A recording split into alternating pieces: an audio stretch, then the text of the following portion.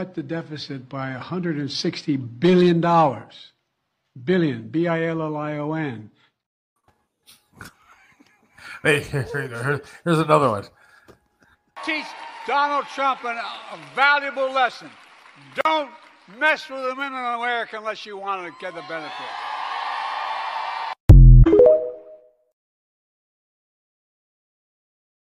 Yeah, don't. You know what's sad is I don't even blame now.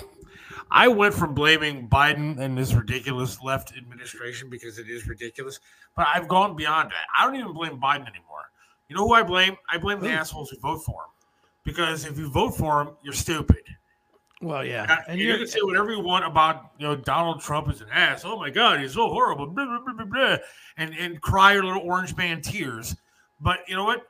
When he was in charge of this country, things were running pretty damn good until they released a China virus on the entire country and everything went to hell. So, on the entire world, I should say. But everything was running just fine with Donald Trump in office. So, say what you. I don't even blame Biden because Biden is running somebody else's agenda, and the left is running it into the ground. So I don't even blame that guy. I blame the dumbasses who keep voting for him. Teach Donald Trump a valuable lesson. Don't mess with the women in America unless you want to get the benefit. Yeah. Yeah. And you see the douchebags behind him who are like, yeah, go. Yeah, they're like, yeah. Too funny, man. Well, dude, it's an 80s kind of a day, isn't it? It is. I am definitely all 80s up here. I knew we had our guest coming on, Joel Ellis from the band Heavy Bones, and for my purposes, from Cats and Boots, which I loved back in the day.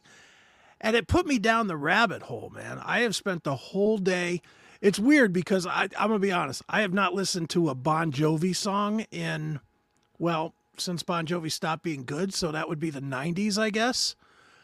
Man, they just put out this Bon Jovi, the debut album, a reissue that came out. I think it came out today, actually, and I was listening to it a little while ago.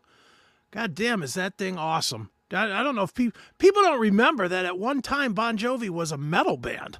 Do you even remember that time or no? No, I don't.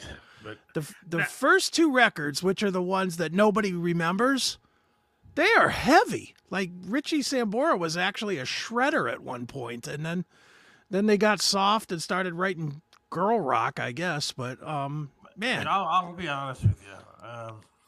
We have a guest actually waiting in the wings, but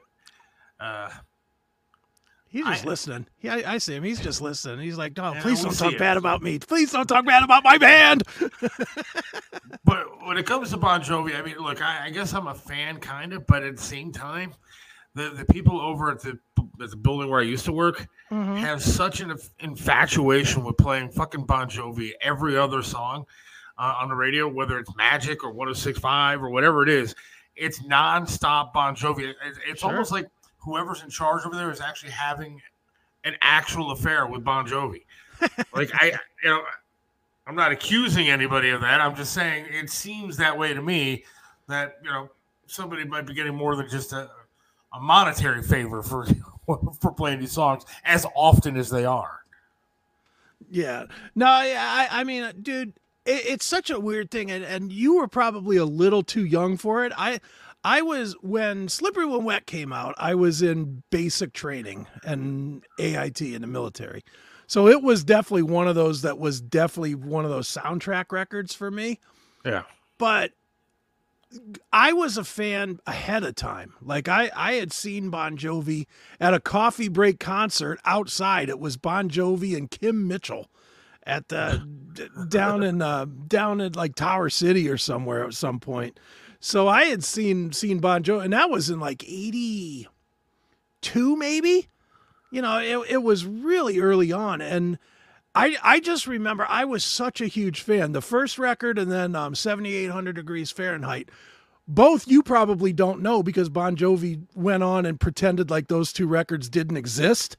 and like their career started with Slippery When Wet. Right. They really did. They just ignored those first two records, but man, they were heavy. They were just monstrously You gotta heavier. remember that, like, I didn't get really into the 80s metal scene until later on in life. Like, when I was in the 80s, you gotta remember in 86, I was 10. Right. I wasn't really, and I lived in Miami, Florida, so it was more like Gloria Estefan for me and Cyndi Sure. Lauper for the early and mid 80s for me. And the more older I got, of course, I got into that kind of metal, and of course, my wife now is just a metal girl from the 80s and Sure. all that stuff. I call you about talking about records that I've never heard of because my wife was like, "Hey, ask Chris about this guy." Right. So I didn't get exposed to it until a little bit later in life. But I mean, I like the music. I dig the music. I dig the music of the guy we're going to have on here. Absolutely. Well, before we bring him on, since we're in this Bon Jovi talk, we will bring him on in a minute because I got a zillion questions for Joel and to talk specifically about Cats and Boots, but also Heavy Bones as well. Yeah. But listen to this. I'm going to play a little piece of a song, and you tell me that this sounds like the Bon Jovi that you know. All right, this is a song that Bon Jovi did on the debut record, 1984, called Roulette. And I'll be damned if this is just not shredding guitar. Listen to this. If I can get it loud enough. Here it comes.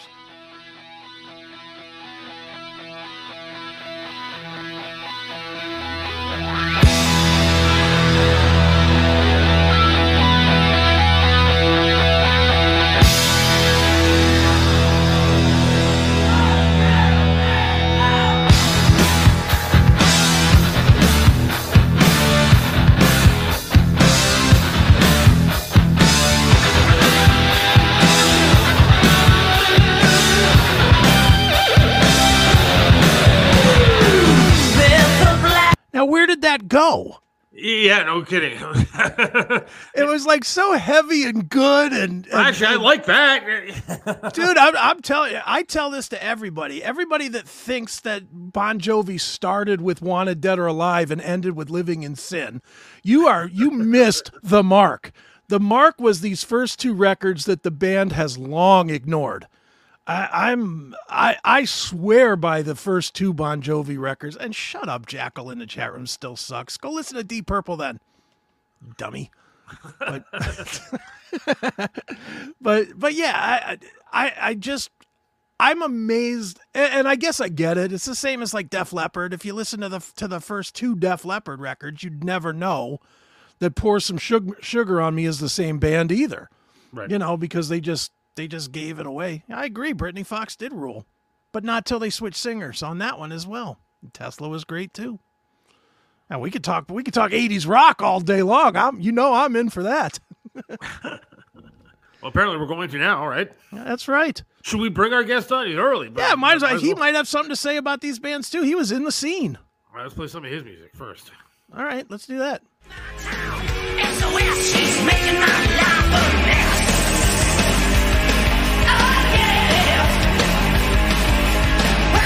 Genocide, moving to the east side. Come on, Sally, you're making my life a wreck.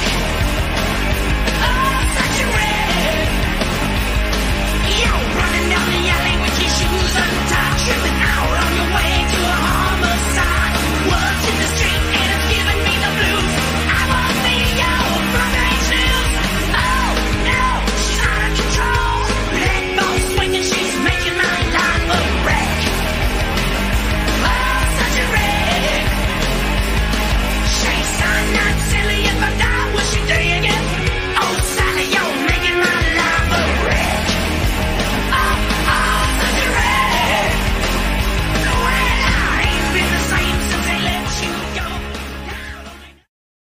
I dig it. I think yeah, it's cool. absolutely.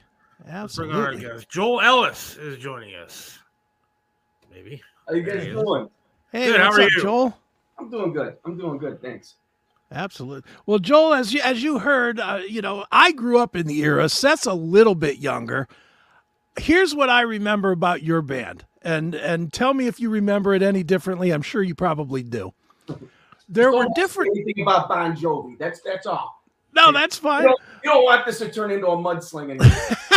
No, but here's what I remember. there were definite tiers of bands, and by tiers I mean, you know, there was like the Motley Crue Rat, or more eras, I guess. There was the Motley Crue Rat era. Then there was what I call the second tier, which was Warrant, Poison, et cetera, et cetera. Then there was this tier of bands that were excellent, but never got any love. I'm putting your band in it with Cats and Boots. I would put like Love Hate with Blackout in the Red Room in that tier. I would put like Rhino Bucket. I mean, just there was a Junkyard. There was just a whole bunch of bands that were great in that era. But I think maybe because the scene got a little too saturated, a lot of you didn't get the love that you should have. Yeah. How do you see it looking back at it?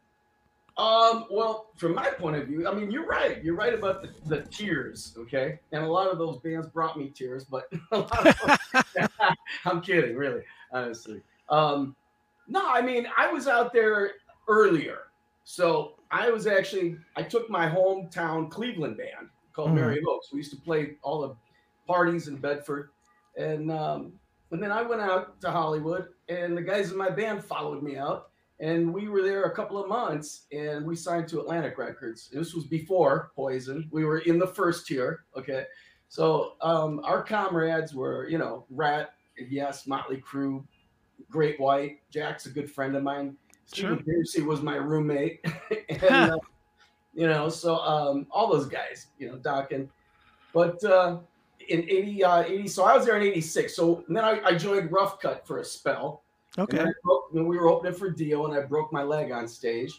And then I met this Japanese guitar player. We put Cats and Boots together. So when the second tier guys came in, we were already rocking Tokyo. We were over in Japan through that whole second tier. Sure. So I missed all that. Yeah. Right on. What year was that? Well, we were at Atlantic Records in 86. Okay. And then we hit the ground rocking in Tokyo in 88, early March or April of 88. And we toured for the whole year, and came back, and we were partying in Tokyo, and we had record companies. We had a #1 vinyl record that we sold only through magazines, and so yeah, we didn't have a label, didn't have anything. We just had a little beat up van that we put all our equipment in and slept on the equipment. And that was it. And then when we got done with that tour, I called the Zappa house, you know, Frank and I said, hey, I got a problem. It's like midnight here. And executives from the label, they're throwing money at us and sushi and sake and geishas. And what do we do? And Frank said, well, Joel, he said, we should all have such problems. Said, just go ahead and take everything that they have to give you. Don't sign anything, and I'll have you a deal before you land on U.S. soil. And he did. He had us a deal on EMI Records in New York. And we did great from there. Now, let me ask you real quick, since he brought it up, because I'm going to go there right away. You were in Japan. How much different is the groupie scene in Japan compared to here in America? I mean, are there literally like super hot, like Japanese girls wearing like, you know, like robes and shit that you have to, you know, you're all over it as opposed to the girls here? Can we talk about Bon Jovi? Had to be a crazy scene, no? Had to be. I mean, I would imagine the cultural difference would be a little bit different. You know, not just the cultural difference, but the era that we were in. So Japan, keep in mind, they're very, very highly conservative and patriarch society. You know, so most of our fans, the first tour in the first time we got there in 88, the girls were all wearing, you know, school uniforms. You know, they were all looking like, I don't know, schoolgirls, right? That's hot too. Yeah, that's all right. And they would travel the bullet trains from one end of Japan to the other to be at our concerts. And we'd get on stage. We'd be in Tokyo. Then we'd play Osaka, and we'd be up in the north in Sapporo. But we would always see the same girls in the front. But I tell people like this, and I don't mean to sound like over glorifying this, but it's true. Beatles, A Hard Day's Night. In the 80s, Japan was just waking up. They were just waking up, and they were just allowed to go to concerts, but they had never had a tattooed, cussing Japanese band. you know, and so they would give us gifts of Jack Daniels on stage, and they were amazing. But we would come out after the concert, and it was just screams, and it was like the Beatles. It was like that whole screaming thing, which I'd never seen before. It was real cool. I don't think you're giving it enough credit, Joel, and this is probably going to surprise you, but I saw several bands over there in Japan at the Big Egg. You know, I went to the Big Egg numerous times. I was stationed in Korea, so I used to take the military flights over to Japan anytime there was any concerts, because they didn't come to Korea at that point. That was pre-Olympics. So I would go and see Mr. Big or Dokken or Skid Row or whoever it was that was coming. Yeah. Here's what I remember is everybody would sit and it was almost silent when you guys would be playing. And then at the end of each song, it'd be like, with one little section where all the military people were, they'd be going, yeah, you know, going crazy. It was always like that. It was such a weird environment. Yeah, and you know, I don't think it's really changed so much because it's part of their culture. I mean, the Japanese culture, it's embedded. Politeness is embedded in their culture, and you know, you're right. They're I don't know, programmed not to clap between songs because it's rude. But we changed that. We got on stage and we're like, "Ishoni sawagimasho!" You know, let's go, mountain tacos. You know, so yeah. Sure. Unlike in here in America, where the girls will want to make out with you and then have you thrown in jail for making out with them. So it's a tad bit different over here. Yeah. Well, they have. It's all good. Right on. Well, Joel, looking back at where you guys started or where we saw you start, I mean, Kicked and Clawed was one of those records that, in my mind, you either knew about it or you didn't. And those of us that knew about it really knew about it. And it was like one of our favorite records. But it was one of those records, for whatever reasons, we couldn't get anybody else to listen to. You know, it was one of those, you bring it to a party and they'd be like, take that off and put on Motley or whatever. You know, it was like, you couldn't get it to break with people. Why do you think that was? Because you guys had the right moves. You had the right look. You had the label. You had the MTV. Yeah, we had everything. We really did. And our videos were constantly, our songs were, you know, I mean, we were always top 10 radio. In fact, for Monkey was on KNAC in Los Angeles for 8 weeks, nonstop, #1. And then it was Metallica that kicked us out of #1. So we had, like you said, we had everything. But, you know, the 80s, remember the 80s was a time of excess, and not just in Hollywood, but it was definitely amplified in Hollywood. And, but, you know, it was about money is what it was. And guys were, you know, they would do the Monday morning pitch out, and they would send out the songs from the labels that the radio should play. And so, yeah, it was very controlling. Being a kid growing up here in Cleveland in the 70s, it wasn't like that. You know, the early 70s started off as art rock. You know, you had Yes and Zeppelin and Pink Floyd and Jethro Tull, you know, but you generated fans for life in the 70s. But in the 80s, it was just all about people were just conforming to what was common, you know, except with Cats and Boots fans, because they're still around today. Absolutely. Well, do you think part of it too, Joel, and I'm throwing this out there, I have nothing to back this up other than memories, I guess, but do you think that EMI themselves were not all in on that style? Because they obviously, at that point, that's when they were revving up with Queensryche and whatnot. They were revving up a different style that was coming in. Do you think that maybe that was part of it too, that instead of putting all their eggs into like your basket, they were looking more toward the next thing? You know, I don't think so at that time.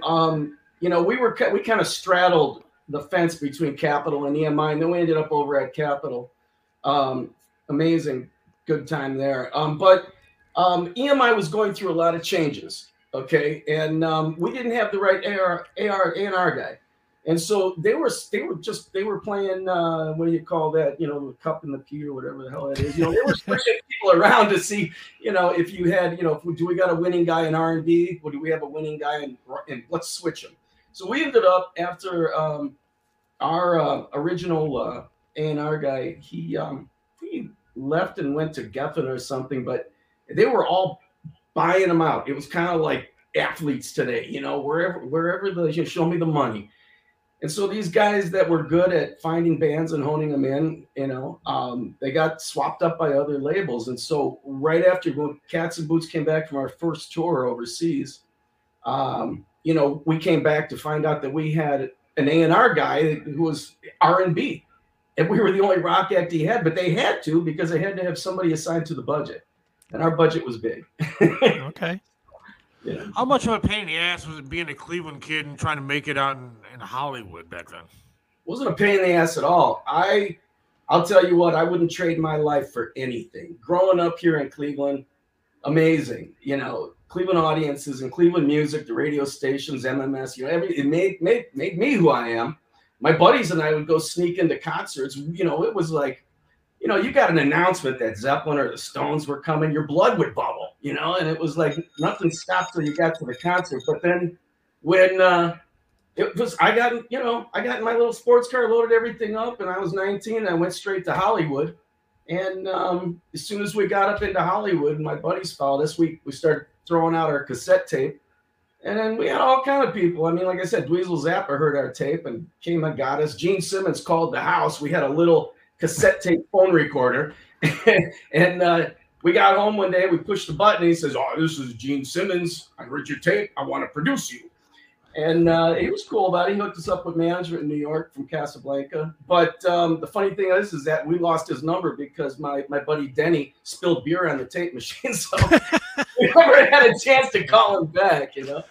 So, you would have given up your soul to Gene anyway if you would have signed with them. Nah, I mean, honestly, it was within 2 months of hitting the streets. And we were right there at Franklin and Coanga, man. We were right there, and within 2 months, man, we had a deal on Atlantic with Kenny Austin, great A&R guy. Yeah. Hell yeah. Well, dude, let's fast forward a little bit. You know, Cats and Boots had its run, and then you left and you formed Heavy Bones, which was with two great musicians, with Gary Hoey, who's a absolute monster on guitar, and of course Frankie Banali, best known for Quiet Riot, and certainly one of the if he did nothing else in his life, he was the hardest hitting drummer I think I've ever personally seen. That guy murdered his drum kit every night. I still have dents in the back of my head from his kick drum. Not an exaggeration either. Sure. We encased him in plexiglass box after a month of rehearsing. Right on. Yeah. Well, the one thing, dude, and I gotta ask it, who the hell did this art?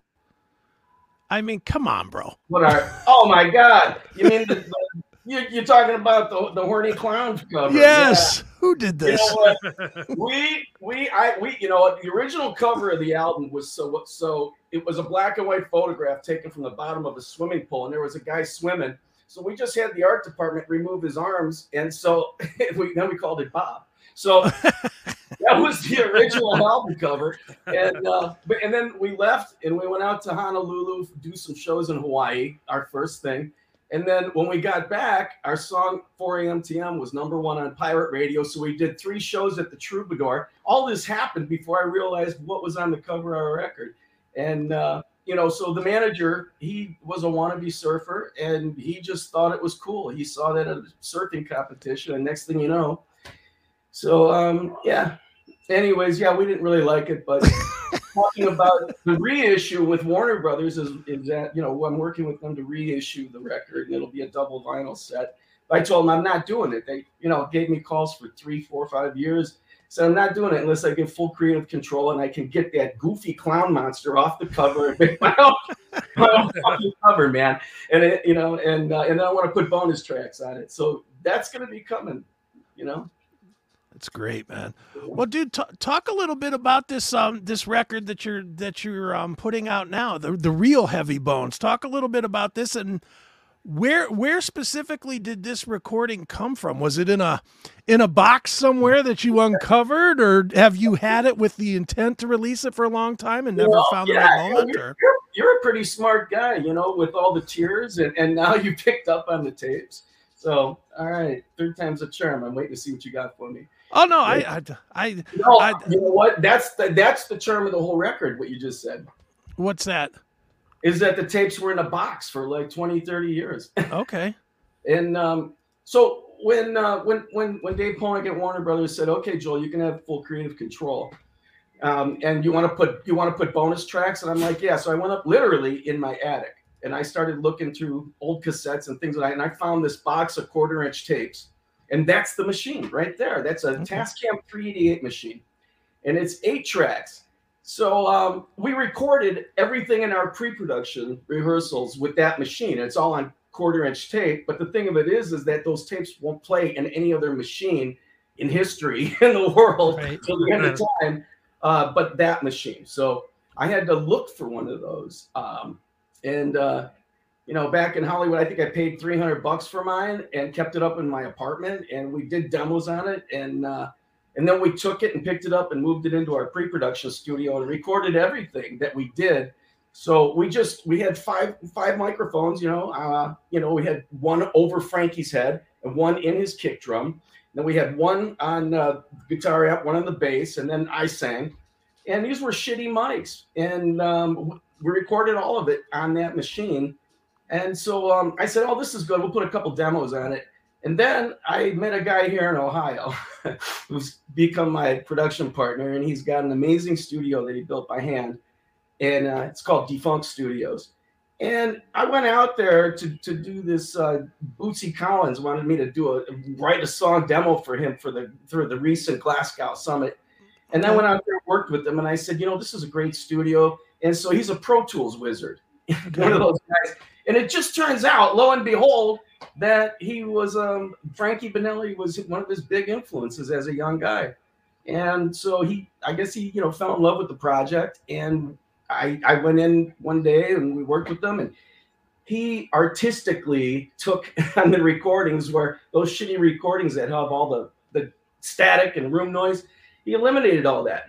Okay. So he isolated everything that we had. And then we dropped it right back in and just did some enhancements. And this record is raw. It's the only recording that has the 4 of us playing live in pre-production, and we're having fun and we're slamming, we're nailing the shit out of the songs. And now with the digital reproduction that I'm doing, I'm reproducing this together with Mike and at his studio, and I've got like 60 leftover songs that I pulled out of the box in my attic, and now they sound like a brand new studio recording. It's amazing. We're all blown away. And then we were like a couple of little kids, and we sat there, "Oh, let's do this delay here. Let's do that." Oh, right. But I put some new vocals on the record, and Gary Hoey, Warner Brothers got Gary and I talking again after a long bout of silence. But Gary and I we're buds again, and we picked up right where we left off from the beginning. And he put some guitar work on the record. And in fact, one of the songs, I pulled Grizz, the bass player from Heavy Bones, from my Bedford, Ohio band, who was out on records with me. I pulled Grizz into the studio, and he came in and heard a song. He sat down and he just laid down a fat bass line. So there's a lot of new stuff on this record, and the sound quality is amazing. And I haven't spared any expense. I've had the top of the line mastering engineers, and Yeah, I was going to ask you about that. You worked with Mayor Applebaum, who is just, that guy's on everything these days. I mean, he's an in-demand guy. There's certain producers like Andy Sneap and whatnot that are always working. And as far as mixing, Mayor is like the guy. Did you know him, or did you just search for him? Yeah, I knew about Maor from Chris Squire of Yes. He was a very close friend of mine, very close. In fact, my son's uncle Chris was at his birthday party and everything. But they were making the last Yes album in Hollywood, and he was talking about Maor. And you got better pronounce his name right, or he'll Right. say, "Hey, Mayor," and it's Mayor, So it's cool. But then when I was digitizing the tapes and worked with Dan Johnson out at Media Digitizing in Burbank, and I called him up. It was him or Garth Richardson, I think. Yeah, Garth Richardson, who was one of the engineer producers on the Cats and Boots Kicked and Clawed record. Okay. And there's only one Garth in the world, Garth. That's and right. So they told me, well, who's the best in the business that I can get down there and do? And they just said Maor Applebaum. And when I heard the name, and then I went to his website, I saw all the Yes records and all the Faith No More records and all the records that he had done. And then I called him and we talked and we hit it off immediately. And he just became one of the family on this record. So. Now I'm going to jump into something a little bit different. You grew up in the, I guess, the heyday of what rock and roll music was, kind of. And now today, I always argue with Chris, I think it's kind of dying, if not dead, because stations like even MMS, who was the best of the best back in the day, doesn't play rock music the way that they used to. And the radio scene, the club scene, everything seems to be a lot different for rock. And then with the streaming and everything, how different is it? How much more difficult is it to get publicity with the stuff we have going on now? Oh man, yeah, there it is. There's third time's a charm. Yeah, I think the life has just gotten not sucked out of music, but pushed out of music. It all started with Poison and Guitar Center. I'm just kidding. kidding, Cece. Yeah, it like I said, the 80s became about, it was about sex, drugs, rock and roll, money. And, it's too bad because, everybody kind of just started, learning their three chords and going out there getting a can of hairspray. And we never subscribed to that. I mean, if you look at Cats and Boots, we're just natural and sweaty and loud and rude. But we just happened to write great songs. And that's another thing that a lot of bands didn't do. They didn't sit down to actually craft songs or try to innovate. Nobody was innovating. In fact, the reason that Cats and Boots was even formed was that he was like, he played a Les Paul and he didn't have a giant pedal board. He just plugged into his Marshall and holy crap, there it is, But yeah, I mean, there were still some artists from the 70s in Hollywood that I connected with. And that first tier that you mentioned, I'd like to include Eddie Van Halen in that because Eddie just evolved into the 80s and he's just a natural genius. I think the 80s evolved from Eddie, if you really want to get into it, because honestly, when you look at everybody that's considered a premier guitar player from that era, Lynch, DeMartini, on and on it goes, even Satriani and et cetera, they all took something from Eddie and morphed it into their own. Van Halen, for as big as Van Halen was in my mind, is an underrated band because of the influence, and not only Eddie, Alex as well. 40 years later, we still don't have another drummer that sounds like Alex Van Halen, which is amazing when you think about it. Yeah, no, Alex was great. Yeah, no, I mean, my ex-girlfriend used to play his drums when Eddie and I were messing around. Nice. But I used to hang out in 5150 with Eddie. But the thing about with Eddie had his inspirations too. I'm not a big Van Hager fan. I don't know. I'm not going to say anything negative here, but I'm sure a lot of guys agree. But early Van Halen is where it was at. It was just really raw, and Eddie was on top of it. And then once again, when Sammy came into the band, it was all about writing these giant, songs. Love them both, but Eddie's influences. He told me a story about how he was influenced by Bill Lawrence, the guy who invented the pick. And so Bill Lawrence actually taught him hammer-ons, and so that's where he started with it. And he had a lot of influences from way back, like Django Reinhardt and other guys. But the guys, most of the bands, and I was actually there to feel it and witness it, is that a lot of guys were inspired more so by Randy Rhoads. So you got a lot of later 80s guys that were really inspired by Eddie and all that, with the shredding thing. Guys at the earlier tier it was more of a songwriting and more of that heavy, that heavy Van Roth sound. And so, because Van Halen would play the Starwood in Hollywood, it was just, they were like another local band. So I think Randy Rhoads really influenced a lot of people there. I think that goes for a lot of people like Zakk Wylde and a lot of different guys. Sure. But I think in the 80s, a lot of bands right after that first tier, and I'm going to exclude Cats and Boots and Heavy Bones from this, but I mean, everybody, their influences didn't go back more than a tier. Right. You had all those bands that came that you mentioned, Warren, Poison, all those guys. I love those guys. They're nice guys. But you had all these other bands that were inspired by Warren and Poison, like the Britney Foxes and all that, and then you got, Motley Crue came out, kicked down the door, rightly so. And then Rat, Motley Crue and Rat, where they pretty much controlled the strip back in the days. And then you had the guys from Ozzy and Dio's band, and it was a beautiful scene. Everybody met at the Rainbow. That was our kitchen and our living room. Right. and our strip joint too. It was like you drank too much to go down to to Crazy Girls, then they would come up.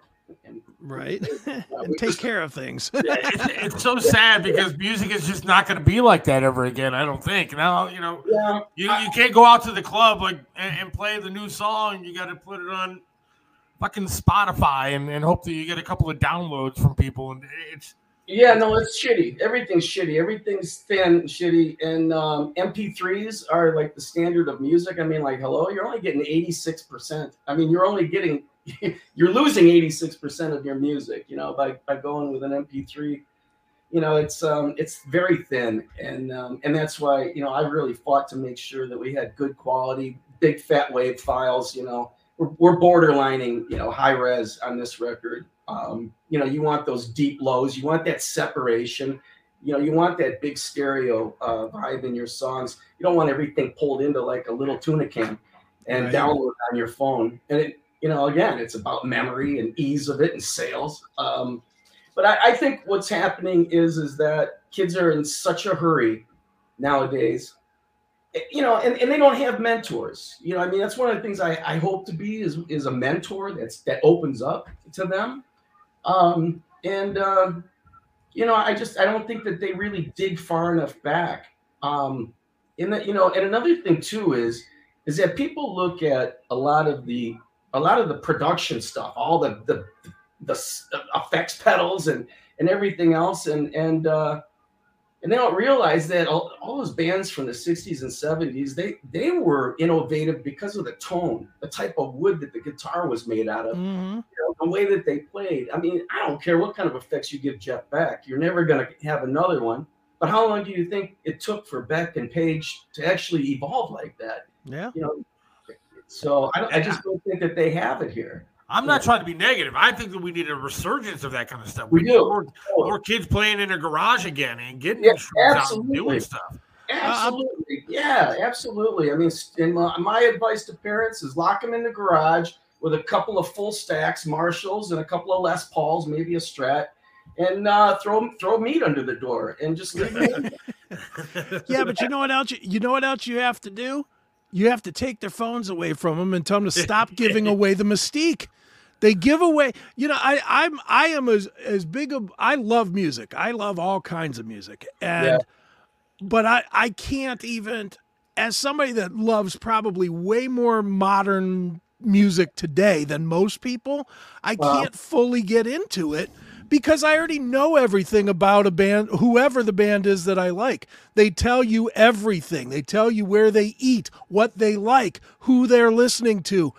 There was something about Axl. I remember the days when Guns N' Roses first exploded, and there were stories upon stories, and I have no idea if any of them were true or not, about destroying stages, destroying rooms, fucking 5 chicks at a time. I mean, just crazy stories.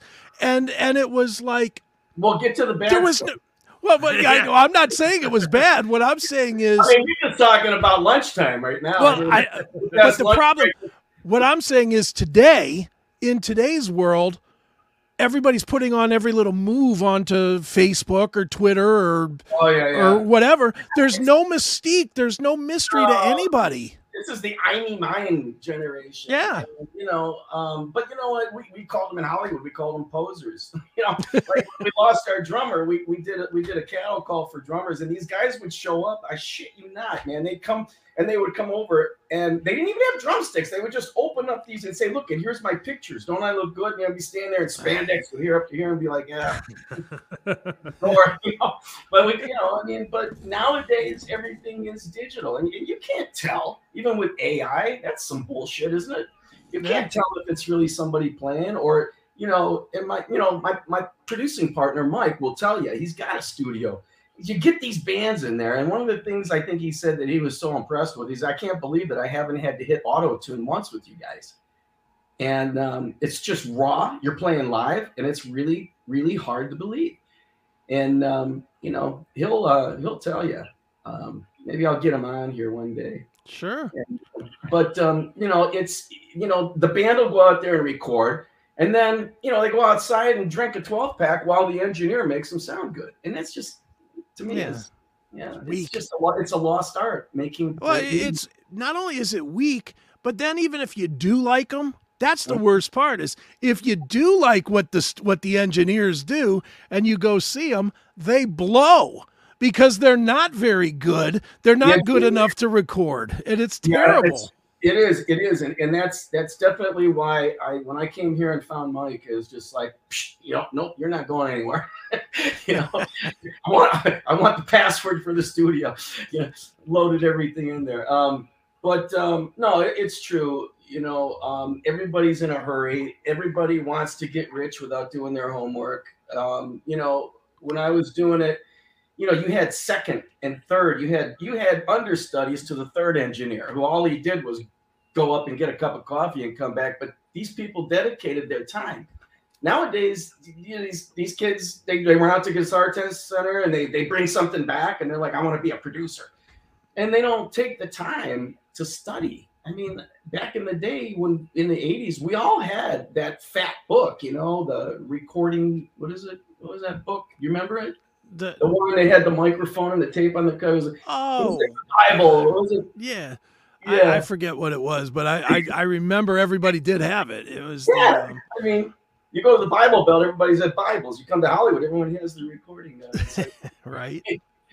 And a rhyming dictionary. Yeah. And you know, it was cool back in the day, metal magazines and your pictures were everywhere. People knew who these guys were. In fact, I was talking to my wife last night. I was telling her that you were going to be on, and she has a twin sister. One, she made out with Eddie Van Halen, so that conversation made me kind of uncomfortable talking about him. Everybody's made out with Eddie Van Halen. But then, two, she goes, "Oh, yeah, I remember that guy.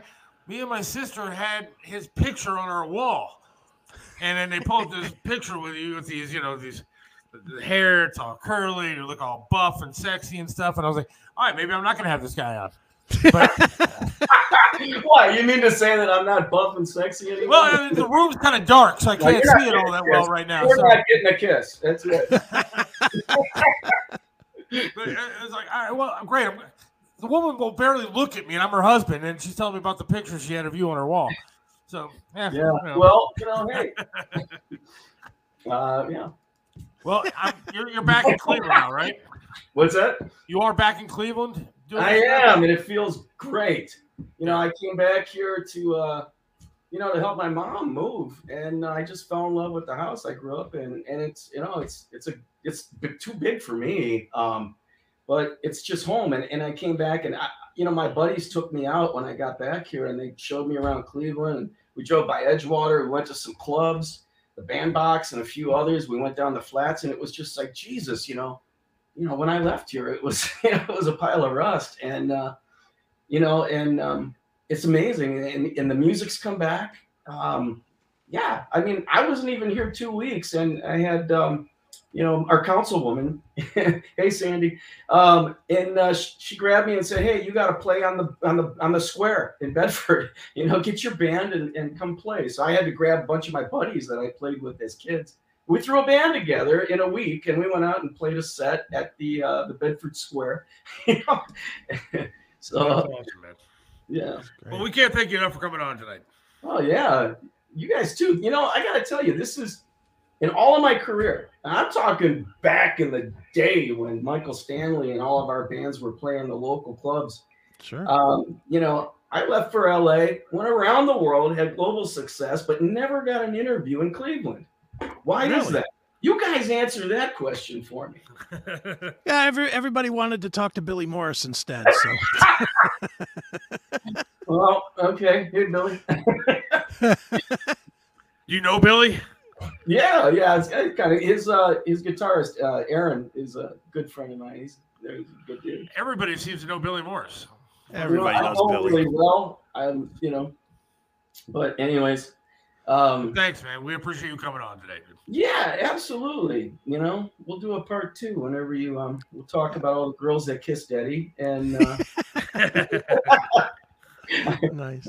I knew many, but Valerie Bertinelli broke a broom over my back one night. I was out in the studio with Eddie all night, and we ran out of beer, and so thinking that it's still dark outside, we'd go in. I got some beer in the fridge. And we opened up the door to the studio, and it was noon. The sun was coming in, and so we went in to go get those beers. It wasn't noon. I think it was just sunrise because Val was still sleeping. But we went in, and we got the beers. And as Ed was handing me the 12-pack, the carton ripped, and beer went all over the floor with a big thud. And, instead of getting out of there, we were like, let's get the beer. And then we got down. We were underneath the kitchen table, and all I saw were 2 fuzzy slippers. And I was like, Eddie!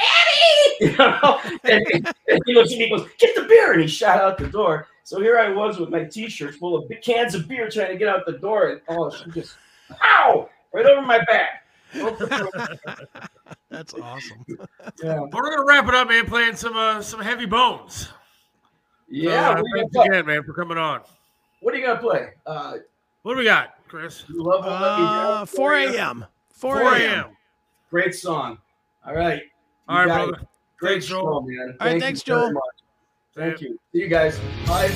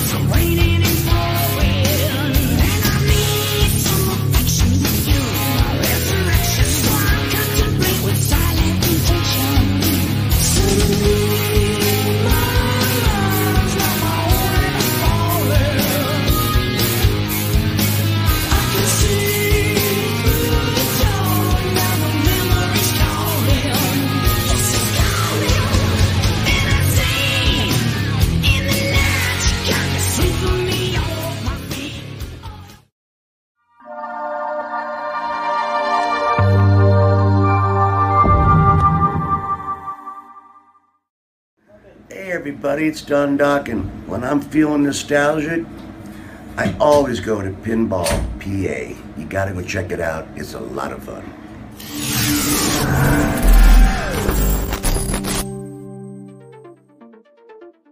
When you want to have fun in Pennsylvania, there's only one place to go, Pinball PA. Located near the Pittsburgh airport, we have over 420 classic pinball machines and arcade games that you can play. Admission starts at only $24.99. Want to have a party? Well, there's no better place than Pinball PA. Visit our website today at www.pinballpa.com to get more information or to book your next small or large party. Pinball PA. It's where the action is. Advertise your business or service today on The Seth Williams Show. We offer video commercial advertising live and in rebroadcast of our show daily. Commercials are permanently placed within the video on demand segments of our show, which are available on the CMS Network, YouTube, Rumble, Odyssey, and CMS TV. Web graphic advertising is also available on the SethWilliamsShow.com. Get your business, service, or band the recognition it deserves by advertising on a great show like The Seth Williams Show. Email us at sales@thesethwilliamsshow.com today. Let us work with you to improve awareness about you. He was good, man. He was fun. Yeah, he had got a lot of stories. I love talking to those guys that were like in the scene at the time, man, because so many, you don't realize that they were all, they were all kind of together. Yeah. We think of them as like this glut of bands, but really they all were hanging out down at the Whiskey or the Rainbow or, Gazzari's or whatever back then. They all did, and they all knew each other. There's that band London. I don't know, you probably don't remember them at all, but London, I think 2/3 of the musicians that from the 80s were in that band at one time. Nikki Sixx, Blackie Lawless, a Wasp, some of the Cinderella guys I think might have been in and out of that band. Just a glut of bands. There's like 30 guys and like 20 of them went on to have success in other bands. It was that how the Hollywood was at that point. It would be a fun time. It would have been a fun time to be around for stuff like that. There you go. How about that? Well, that might be actually happening. Pinball PA concert. We've put the idea together about doing some stuff. We're probably gonna do something with my business partner, Johnny Giueli, who was in the band Hardline. That most people, you probably remember Hot Cherie if you heard that song. No. Why not a Pinball Ohio, by the way? Why not? Yeah. Well, if somebody has an extra, 300 games laying around, I'll happily open another one. It's really about supply. It's, Pinball PA was opened. Most of the games were my friend Ed's, and he lives in Pennsylvania. So Pinball PA was formed, and I have bought plenty at this point, but I still don't have 400. I probably have like 35 or something like that I own now. And, I don't know that I could do it again. I don't know that I could start up another one. 35. I want one for my house, man. That's all. It's been like a bucket list goal of mine is to have like one. To get a pinball machine or an arcade game? Or arcade game for my home, like a stand-up one. Dude, awesome. I have one that I literally, if you find somebody to get it, I will give you. Because, dude, I asked my wife. I've been asking her for years. There was a pinball store in North Olmsted. Yeah. Might be called a pinball store. I don't even know what it's called, but I don't know what it's called, but I think I've been there when I was a kid. I went looking, and I was like, "Oh my god, dude, these things are like $4,000 or $5,000 a piece." I'm like, Jesus, dude. 4 or 5, dude, that's nice. The Iron Maiden that we bought for Pinball PA, yeah, $12,000. Oh, $12,000.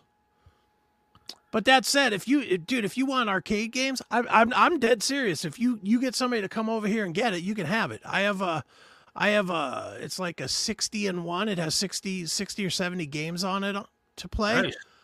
I don't think I've turned it on in 5 years. Really? The last time it was turned on wasn't even by me. It was my friend Stephanie was over here. Me and her husband John and John's brother AJ. We were all watching WrestleMania or something, some wrestling pay-per-view, and Steph was with them, but she didn't want to watch the wrestling because she couldn't give a shit. So she sat over in the corner playing Burger Time on the thing. She played Burger Time all damn night. One of the best games of all time. Yeah, but it has all those games on it. It has that. It has Mr. Do. It has Dig Dug and Asteroids and all that shit. It has everything on it. It's everything you want.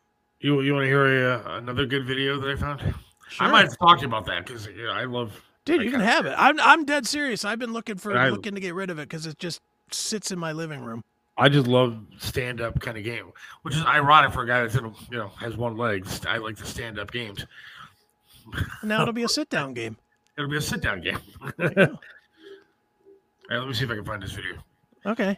It's nothing to really get on the topic about, but this is just something I found today that the left loves how Biden's doing, right? Mm-hmm. Listen to this guy. Let me just make sure this is the right one. Okay.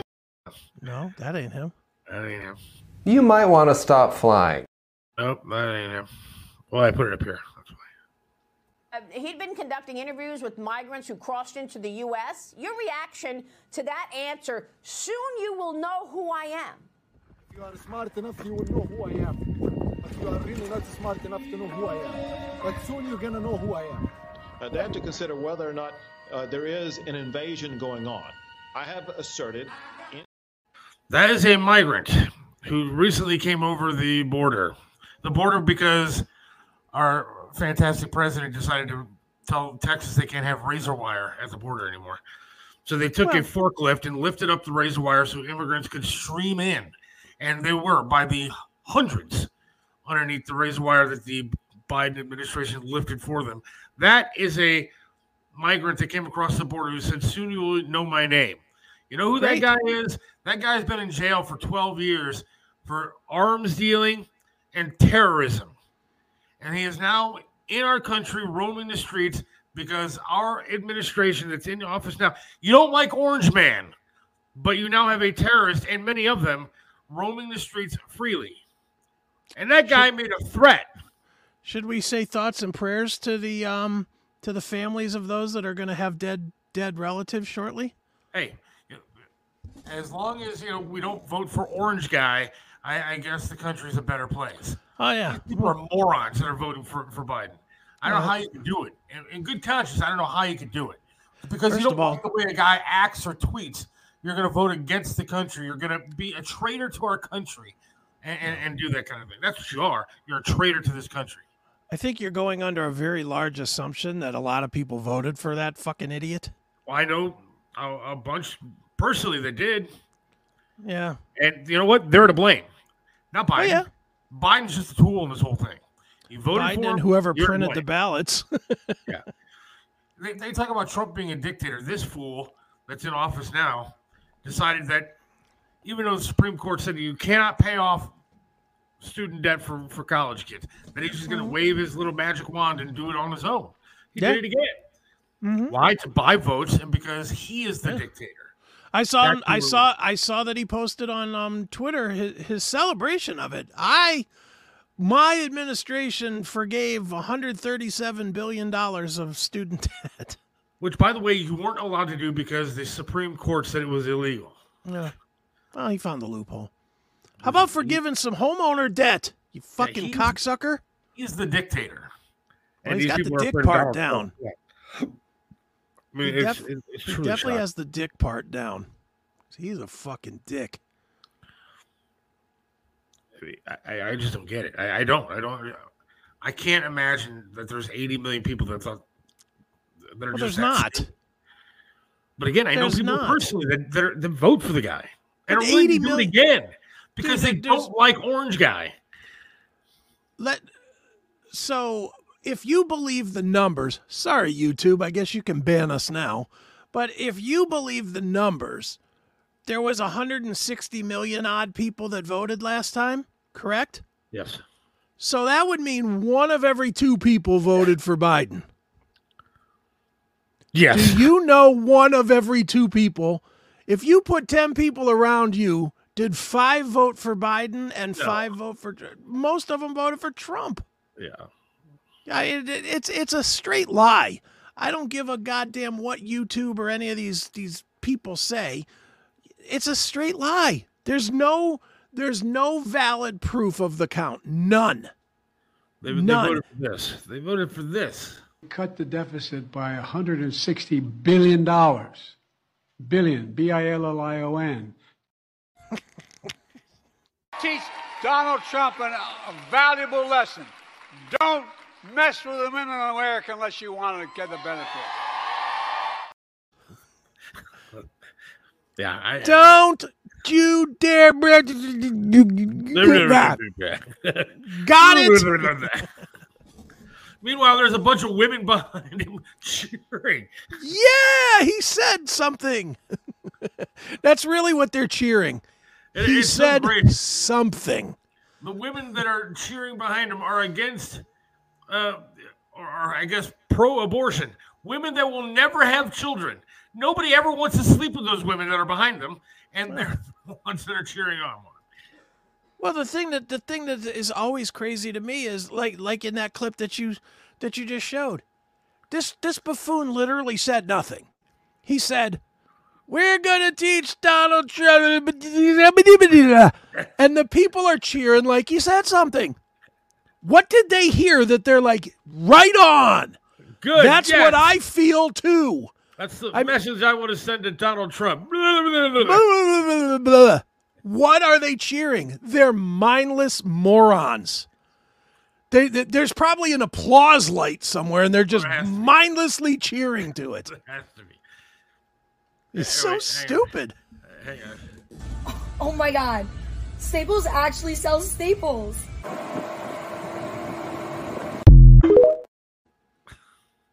That would be like if she said, "Oh my God,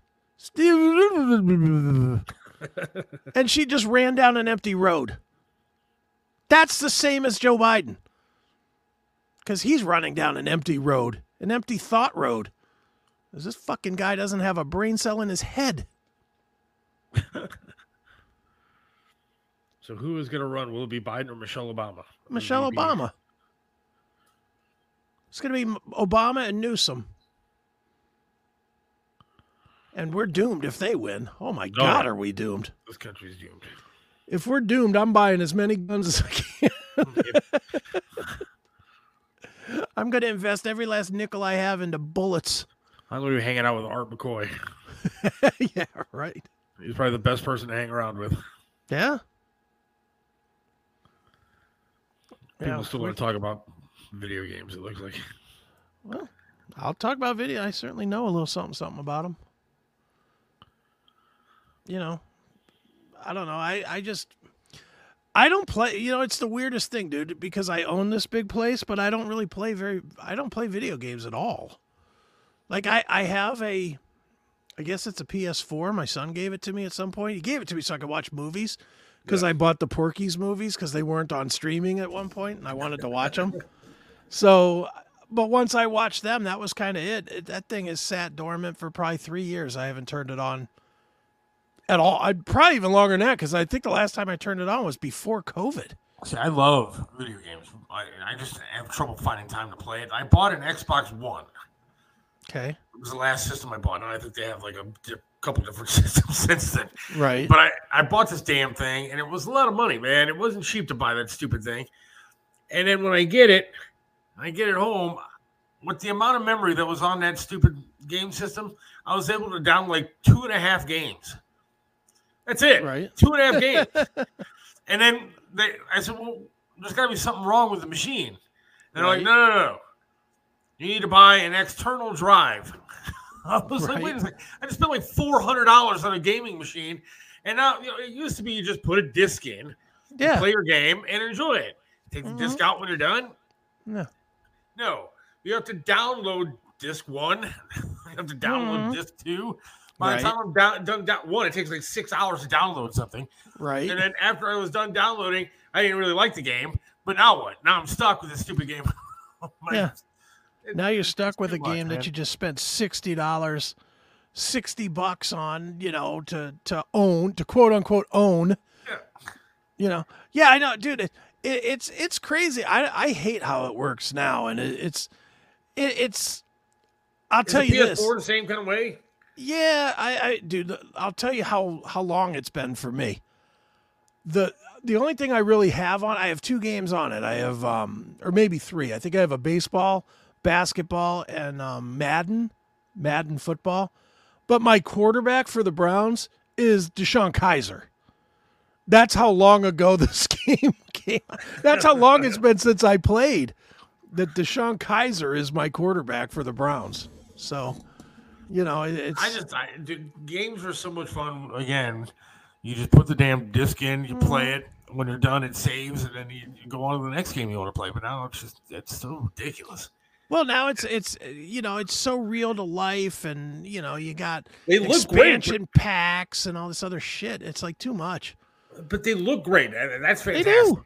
It's just, one, it costs a ridiculous amount of money to play video games, and two, it's just it's annoying. Well, not only that. That's why I like the good stand-up ones. You just play.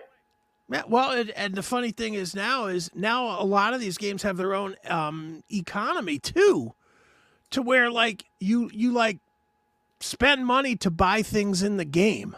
Yeah, it's like I think Red Dead Redemption 2 or whatever that game. Yeah, I have that, and you have to buy like stuff, don't you? Like you have to like pay like money to have pretend money so that you can buy a shovel or whatever. I never even got that far into it because it was just so annoying having all this stuff downloaded. I was like, I'm not doing it. I feel like an asshole doing it. Right. I mean, that's why this VR thing that I got now, this Meta Quest 2, which is probably stealing every bit of information that I have. But I'm okay with that because I don't really have much. So right. If they want to see, oh, yeah, it looks at porn. Okay, fine. And okay, big so does deal. everybody else. But so really, they're not getting much out of me. But I mean, it's super cool and like really super easy to use, and isn't. But again, if you get a game, that's fine. But inside, it says when you get the game, in-app purchases. So it's like, oh yeah, well, how good is this game going to be? I'm spending $30 on a game. Why do I have to buy more shit? Yeah. Well, you spent $30. That'll get you through level 1. Yeah. But then you have to buy for each level. Yep. I had downloaded a roller coaster game for this for the VR. Now it's pretty sweet because you literally see all 360 degrees around you, dude. Okay. So you get, as you're going up the hill, you can look behind you and see rocks falling behind you. You can see. Do you feel like you're moving? You feel like you're moving. There were times where I had to take it off the first time I played it because I was like, I'm going to fall out of the wheelchair. And so it's very intense, and the graphics are awesome. It looks really real. And it's cool because you can pick like a character to sit next to you. I like pick a prisoner zombie or some shit like that. But you see the guy sitting next to you in a chair in like the actual roller coaster. Okay. So it's awesome. But Right. when I opened up the game, I got 2 tracks. The rest of them are all locked, and I have to buy them. And so I saw one. I was like, I thought it was unlocking like the entire game, and it said like $5 or something like that. So I bought it for $5. Next thing I know, there's one extra track that's been unlocked. There's like 20 tracks I can pick from, but it's like $5 a piece. I'm not spending $100 to ride a VR roller coaster. Yeah, it's dumb. For that price, you might as well pack up and go to Kings Island and just ride a regular one. Right. I mean, it's super fun. I mean, it's very cool. And having like Netflix is like the greatest thing ever to watch on this VR. I'm telling you, if you like watching movies and shit, when you watch YouTube or Netflix on VR, right? One, YouTube actually has 360 videos you can watch. Okay. But Netflix is like super cool because you put it on and then all of a sudden you're in this giant 360 degree living room. Right. You're sitting on a couch and there's popcorn in front of you, movie-sized screen to watch Netflix videos on. And it's awesome. Oh, that's pretty cool. Dude, speaking of Netflix, did you see their big purchase yesterday? I did. $5 billion. Oh my God. $5 billion for WWE Raw. Just for Raw, not SmackDown and not the pay-per-views. Now, forgive me because I used to be a super huge fan. I know you are. Sure, I am. I watch it. But I used to be a super huge fan. Now I'm a casual fan. Mm-hmm. But isn't Raw like the second tier below SmackDown? It is now. SmackDown is definitely the bigger show. But I have to believe that they're going to flip that. Because I know SmackDown is leaving Fox. SmackDown is leaving Fox, and it's going to where's it going? I think it's going to USA Network. It's going to the USA Network, and NXT, which is like their minor leagues, is going to the CW Network. And Raw is going for $5 billion with a B over to Netflix. Now, so making that kind of money, making $500 million a year, all the big names are going to be over there on Netflix. Well, that's what I was going to ask. Now, does that mean like all the real popular guys are now going to switch over to Raw? I mean, how do they do that? You know what? They go back. And they do a good job of writing over there, but I don't know what they're going to do. Dude, first of all, the WWE is in the best shape it's been in forever. Yeah. Because it's like even 2 years ago, it was unwatchable bad. It just was lousy. And they booted Vince McMahon out because he just aged out, and plus he was, banging his secretaries and whatever, and then paying them off with company money. So once they sold to TKO Endeavor, which is the same company that owns UFC, the first thing those people did was threw Vince McMahon out the door. He's like some kind of honorary position, but he has nothing to do with it anymore. Oh, really? I didn't know that. Yeah, so he's not writing for the show or anything anymore. He's out. And since he's been out, the show has gotten a lot better in a hurry. Now, The Rock came back, right? Did he come back to Raw or did he come back to SmackDown? He comes back wherever he wants. I think he came back to SmackDown. I mean, that's the Rock show.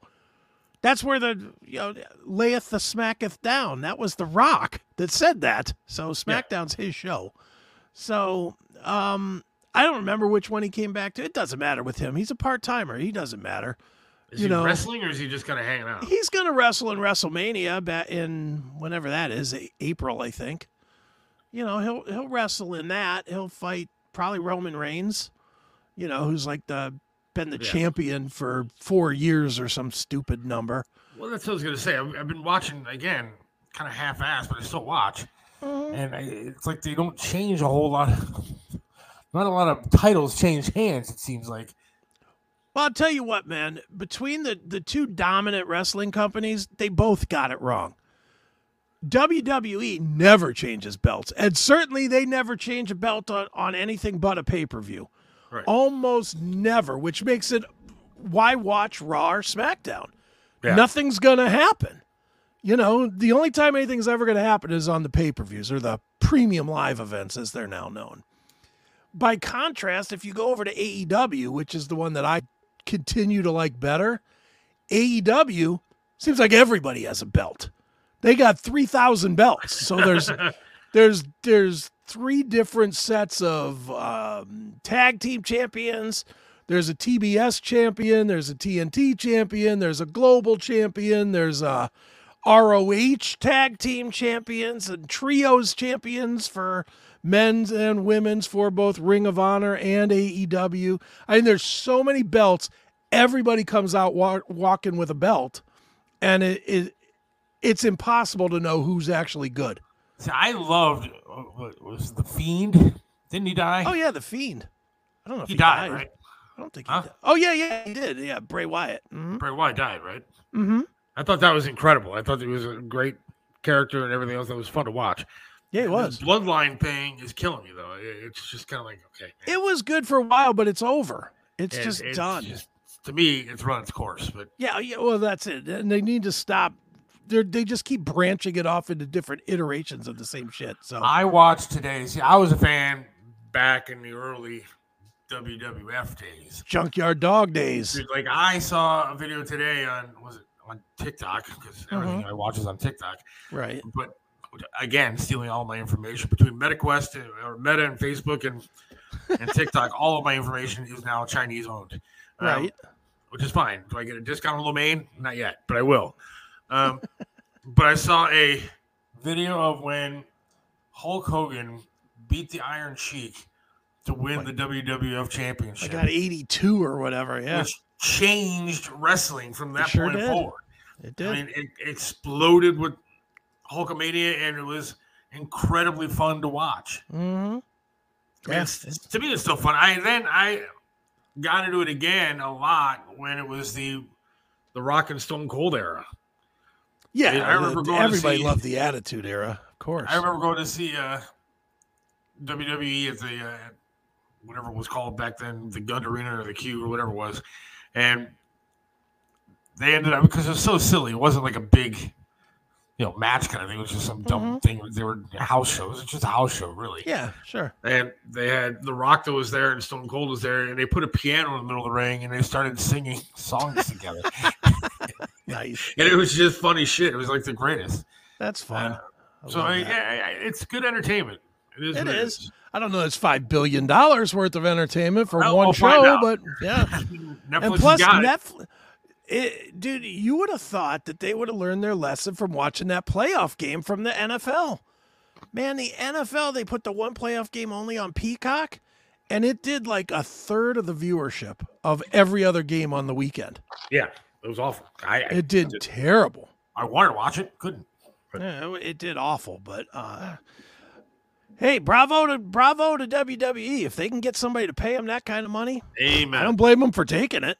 I would get naked, sit here, and eat sushi all night long for $5 billion. If somebody Hell would yes. Absolutely. Speaking of food, yes, I think it's time. Is it time? It is time. All right. For our favorite segment. That's right. Let's go.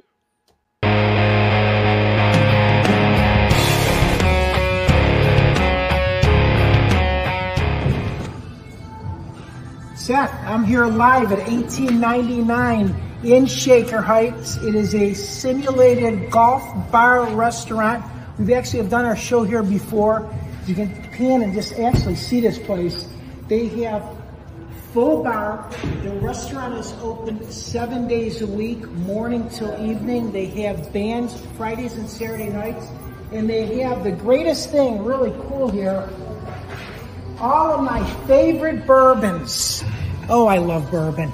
So the place that I just walked out of, they have like a little secret speakeasy, which you become a member here. So it's a monthly charge, and you can leave your bottles in a locker and just take your bottle out, bring it to the bar. They open it up.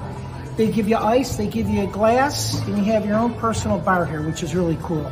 So I'm going to show you what they have going on. This is the simulated golf.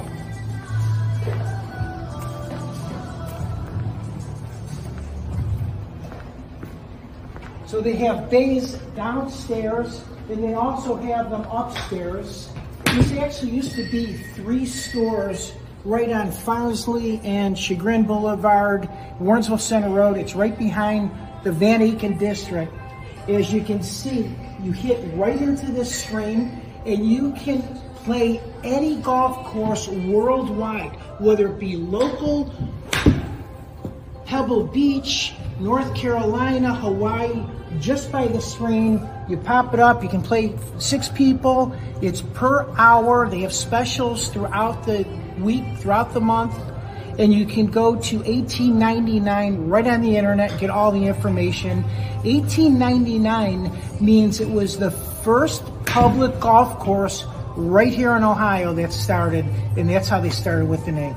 Tony Masasha reporting for the Seth Williams Show. Guys, I'll see you soon.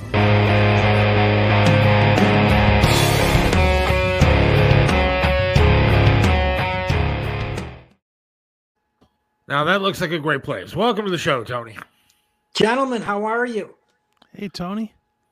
Great place, man. I got a great gig, don't I? Yeah, not too bad. Not too bad.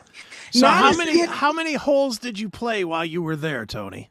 Actually, you know, it's kind of cool. So I played at X Golf. Matter of fact, I took Joel Ellis there. We went there a couple weeks ago. So it's kind of cool to, you know, get back to my childhood friend who you just had on, which was really neat. And I'll talk about him in a moment. So that particular place, you can actually have 6 people playing, and it's $60 per hour. So they have a full bar. You can have food right there, breakfast, lunch.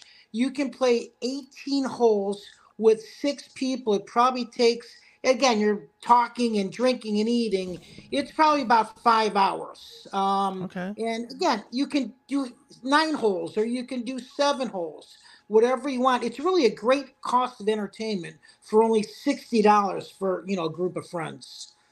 Yeah, that's not bad. I mean, That's not even bad at all. even if you did the full 18 and it took 5 hours, I mean, yes, $300 is not a whole lot for half a day's entertainment. That's not bad. Yeah, and again, there's great food there. They serve you right there. You have cocktails there.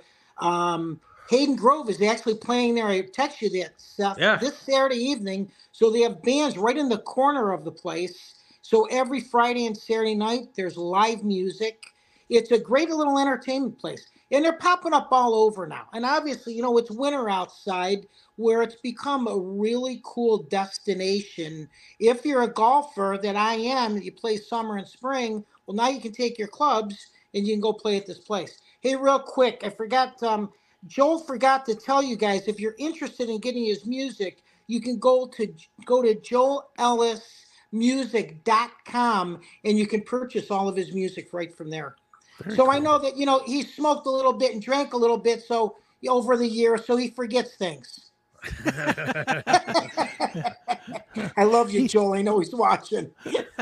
Yeah, I want to try one of these golf places. He was great, by the way. Joel Ellis was fantastic. Joel Ellis Music, joelelismusic.com. Check it out. But I might want to try one of these golf joints like where you were at, because I can't really go walking the course anymore. And driving a cart might even be difficult for me. Something like that would actually be kind of cool. I can't slip and fall. It would be kind of fun. And you know what? Obviously, Top Golf is one of our sponsors on my Flashpoint show, so we're right down the street from there. I'd love to take you guys one evening. It'll be fun, or one morning. Let's make it happen. That'd be great. Yeah, that'd be fun. That'd be great. So, hey, I'm glad. First, before I talk about 1899, let's talk about Art McCoy. What a great segment. He is unbelievable. That was great, him talking about Cleveland, his history, his book, and him getting thrown in jail. I love the line, when you're in jail, you'll call anybody. If you're an atheist, you'll be praying to Jesus Christ, please bring me a checkbook. Because I was there. I got thrown in jail for a large amount of marijuana. And who did I call? A Democrat, my friend, Jimmy DeMora. And I got the T-shirt to prove it. Yeah, Art was great, man. We really enjoyed having Art on. We did. It was fun. Some people like to give him crap, and they don't understand. Like, I was talking with somebody online about him, and I said, look, I disagree with most of what he says. Sure. And what he believes. But off the air, I think he's just a good person. He's fun to talk to. He'll shake your hand, he'll hug you, and he'll be there for you if you need him. He's a nice guy. And even on the air, there were some views that he had I liked. But even if you didn't, he doesn't attack you. It's not the typical, well, you suck because you believe this, and you suck. Yeah. He shared his opinions. We told him where we didn't like some of his opinions, but he wasn't attacking, and neither were we. It was actually a conversation. I've been on his show many times. Actually, I've been in the studio, because obviously the same studio that we are on, Flash and I, 1490 WERE. And on a Sunday night, obviously it is a black-owned radio station, but it's amazing how many whites call in there. He is actually the common man for Cleveland. And he's, like he had said, Chris and Seth, he's just trying to help this city out. Here's a guy who's like in his, 80 years old, late 70s, and he's been born and raised in this city. The city's still so freaking screwed up. They haven't figured it out. Yeah. It's a shame. And you know what? God bless them. You know what? Hopefully it happens. Another great point about this, when Trevisano talked to him in his office and said, Art, I know you're a little serious, but you got to be entertaining. And that's exactly what you and I know about this industry. You got to be entertaining. Otherwise, you're done. Mm-hmm. Yep. So, hey, real quick, somebody wants to know an update on the Corvette. How's the Corvette doing? The Corvette is gone. My Corvette actually is totaled. I'm looking at a new one. So unfortunately, when I got in that accident in September, it was $9,000 in damages. My body guy said, forget it. It's not even worth it. They smashed the tire right inside into the axle. There was a lot more involved, and God, I missed that car. It only had 50,000 miles on it. It was a 1986. The girl that hit me did not have insurance, so I'm fighting that. Hopefully she loses her license, and even if she doesn't, I got her address. I'm going to go to her house and punch her in the nose. You might not want to do that, Tony. No. But guess what? I am going to get a check.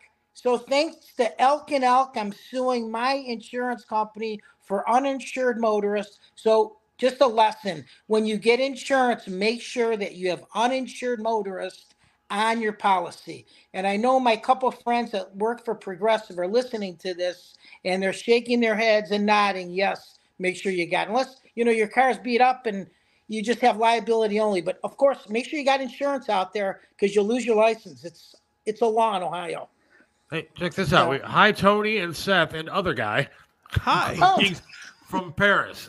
Oh, Paris. This is so cool. So I was at, I was going to say National City Bank. I was at PNC this afternoon, and I was on the phone with Seth, and Paris used to listen to Seth and Trevisano many years ago, been a longtime loyal listener. So I said, you got to tune in. I'm going to be on Seth's show. I'm on every Wednesday with Seth and Chris, and yeah, there it is. Or other Paris, I'm now known. Yeah. Hi, Paris. Thanks for tuning in. We appreciate it. That is so cool. So, Paris, next time I'm there, just give me a couple stacks of hundreds. I was going to say, and a couple for the guy over here. A couple and the for other the guy. A couple for Chris. So, that's so funny. 1899 looks like a great place. Yeah. Cool. Let's. So actually, 1899. They also have another one in Twinsburg, so you can make a tea time anytime from. Where is it in o'clock. Twinsburg? So I believe it's on Route 91. You know what? I have not been on that one, but I'm almost positive it's on 91. You have to look it up. Again, it's 1899 is the name of it. I'm going to have to, if it's on 91, my house is 2 minutes from 91. So, Jesus. Yeah. I need to go play golf. You know what? And I got some connections. So, again, guys, when you're ready to go places, you know who to call because everybody knows Tony. That's right. It's hey, on one more Glenwood thing. Boulevard in Twinsburg. Glenwood There we Boulevard. go. I don't know where that's at. One street over from my house. Is it really? And I don't know where it is. And Chris, do you golf? Yeah, sure. Oh, good. Yeah. I'll have to go out sometime. Well, I'm not good though. I'm not a competitive golfer now. That's okay. We'll go out and grab a bottle of vodka. I'll grab some Kettle One. We'll bring little John and we'll have fun. There we go. There you go. He's my greatest golf partner. Yes, it's so much fun. Yeah, we have a great time on a Sunday morning. So again, when you go to 1899, you have to, it's not just, it is restaurant food. They have great breakfast. They have great sandwiches. And of course, they have, my favorite, they have every bourbon you can imagine. Nice. So I love my Manhattans. Yeah. So, yeah, and again, and they're very personable. And they also have golf lessons, too. If you want to learn how to golf, you can go there and you can learn the greatest game in the world that you can do the rest of your life. Even on one leg, Seth. There's people that golf that are amputees. See, I'm telling you, I can do it. We're going to get you out there. Amen. Let's go. It's a wonderful place. So, hey, one more thing. I want to give a shout out to Ricardo Rodriguez. I met him today at Lucky's Bar and Restaurant, which is on Memphis. I was dropping off product at Dina's Pizza, and I pulled into this place. It is an American, Irish, Dominican restaurant. Talk about a great combination. Wow. They have all kinds of foods there. So they had a frozen margarita machine on the board. And, of course, they sell margarita mix. I'm talking to the owner. So we're dropping off pina colada mix there this week. Talk about a great salesman. It could be as cold as can be, and I'm selling some shit. That's right. Well, thanks. So, hey, real quick, Tom, before you go, Michael says, tell Tony Biden may have a Corvette with some documents inside. He does have you know what? I'd love to own that Corvette that he owns. Yeah, no kidding. He's got a beautiful Corvette.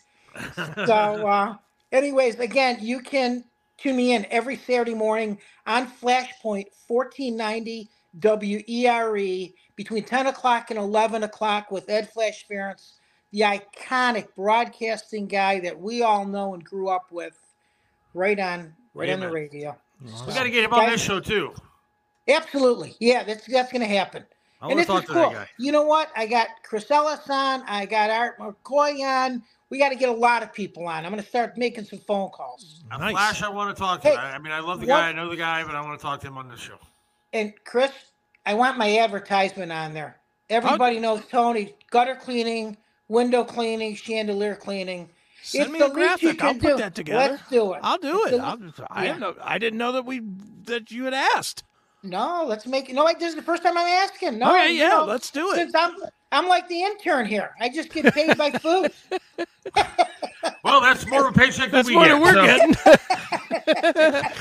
We get paid by looking at food. That's why we got to build this audience, and we will. Amen. It's going to happen. It only starts by one listener and one viewer. You get there. Ask Yes. Mike Trevisano that, right? Guys, enjoy. I will talk to you next week. We're going to be at Southeast Harley Davidson. Oh, great. All right, Tom. Thank you. Talk to you guys soon. Thanks. All right, Tony. See ya. There goes Tony. There goes Tom. That was fun. Hello, Montoya. Look at us bringing in new listeners. That's right. Well, Tony bringing them in. Yeah, look at that. Tony bringing them in. I love the way the segment's playing, though. Yeah, he loves. He gets paid in food. I would kill somebody to get paid in food. Yeah, no kidding. Are you kidding me? That's what I said. We get paid to look at food. That's how we're paid. I'm almost willing to put my address up here on the screen so maybe people can send us some shit. Because I'd rather if I'm not gonna make anything, I'll take like a something. Give me some eggs Benedict. I hate to tell you, if you put your address up there, you're gonna get 600 pounds of asparagus. Yeah, I know. Oh, well, I appreciate Joel Ellis for coming on today. Yeah, that was great. And Tony Masaccio, as usual. Monday, God willing, we'll be talking to you. Who else? Do we have any on Monday yet? It's not confirmed. It might be that new metal band that I shared with you. Primer band or Profiler? Yeah. Yeah. Might be, but I have not heard back. So as of now, no one. But we'll see. Well, we can scrounge up. We'll have somebody. We'll get somebody. Yeah, we'll and find although that band is pretty awesome, dude. So I kind of like their sound. Which one? That Profiler band? Yeah, they're really, for people that don't know who they are, which is everybody that's listening except me and you. Right. I would, if I had to compare it, I would say it's like a cross between like Linkin Park and Deftones. Yeah, I could see that. That's kind of where I would put it. It's got a little heavy, got some melody, a little everything. Yeah. What do you mean? What is Natalie talking about? Me jinxing it? Because you said the segment was great. Oh, I've been begging to do that segment that way for 6 months. Yeah, the segment is different now. It's better. Yes, much. It's absolutely a great segment now where you see a little bit and we could talk to Tony without it sputtering or going out or anything. I love it. I think it's great. Now we're actually, learning about the places instead of me and you laughing about how bad the internet is. So, right. Well, thanks everybody for listening, and God willing, we'll talk to you on Monday. Have a great weekend, everybody. And thanks, Chris. See ya. See ya all.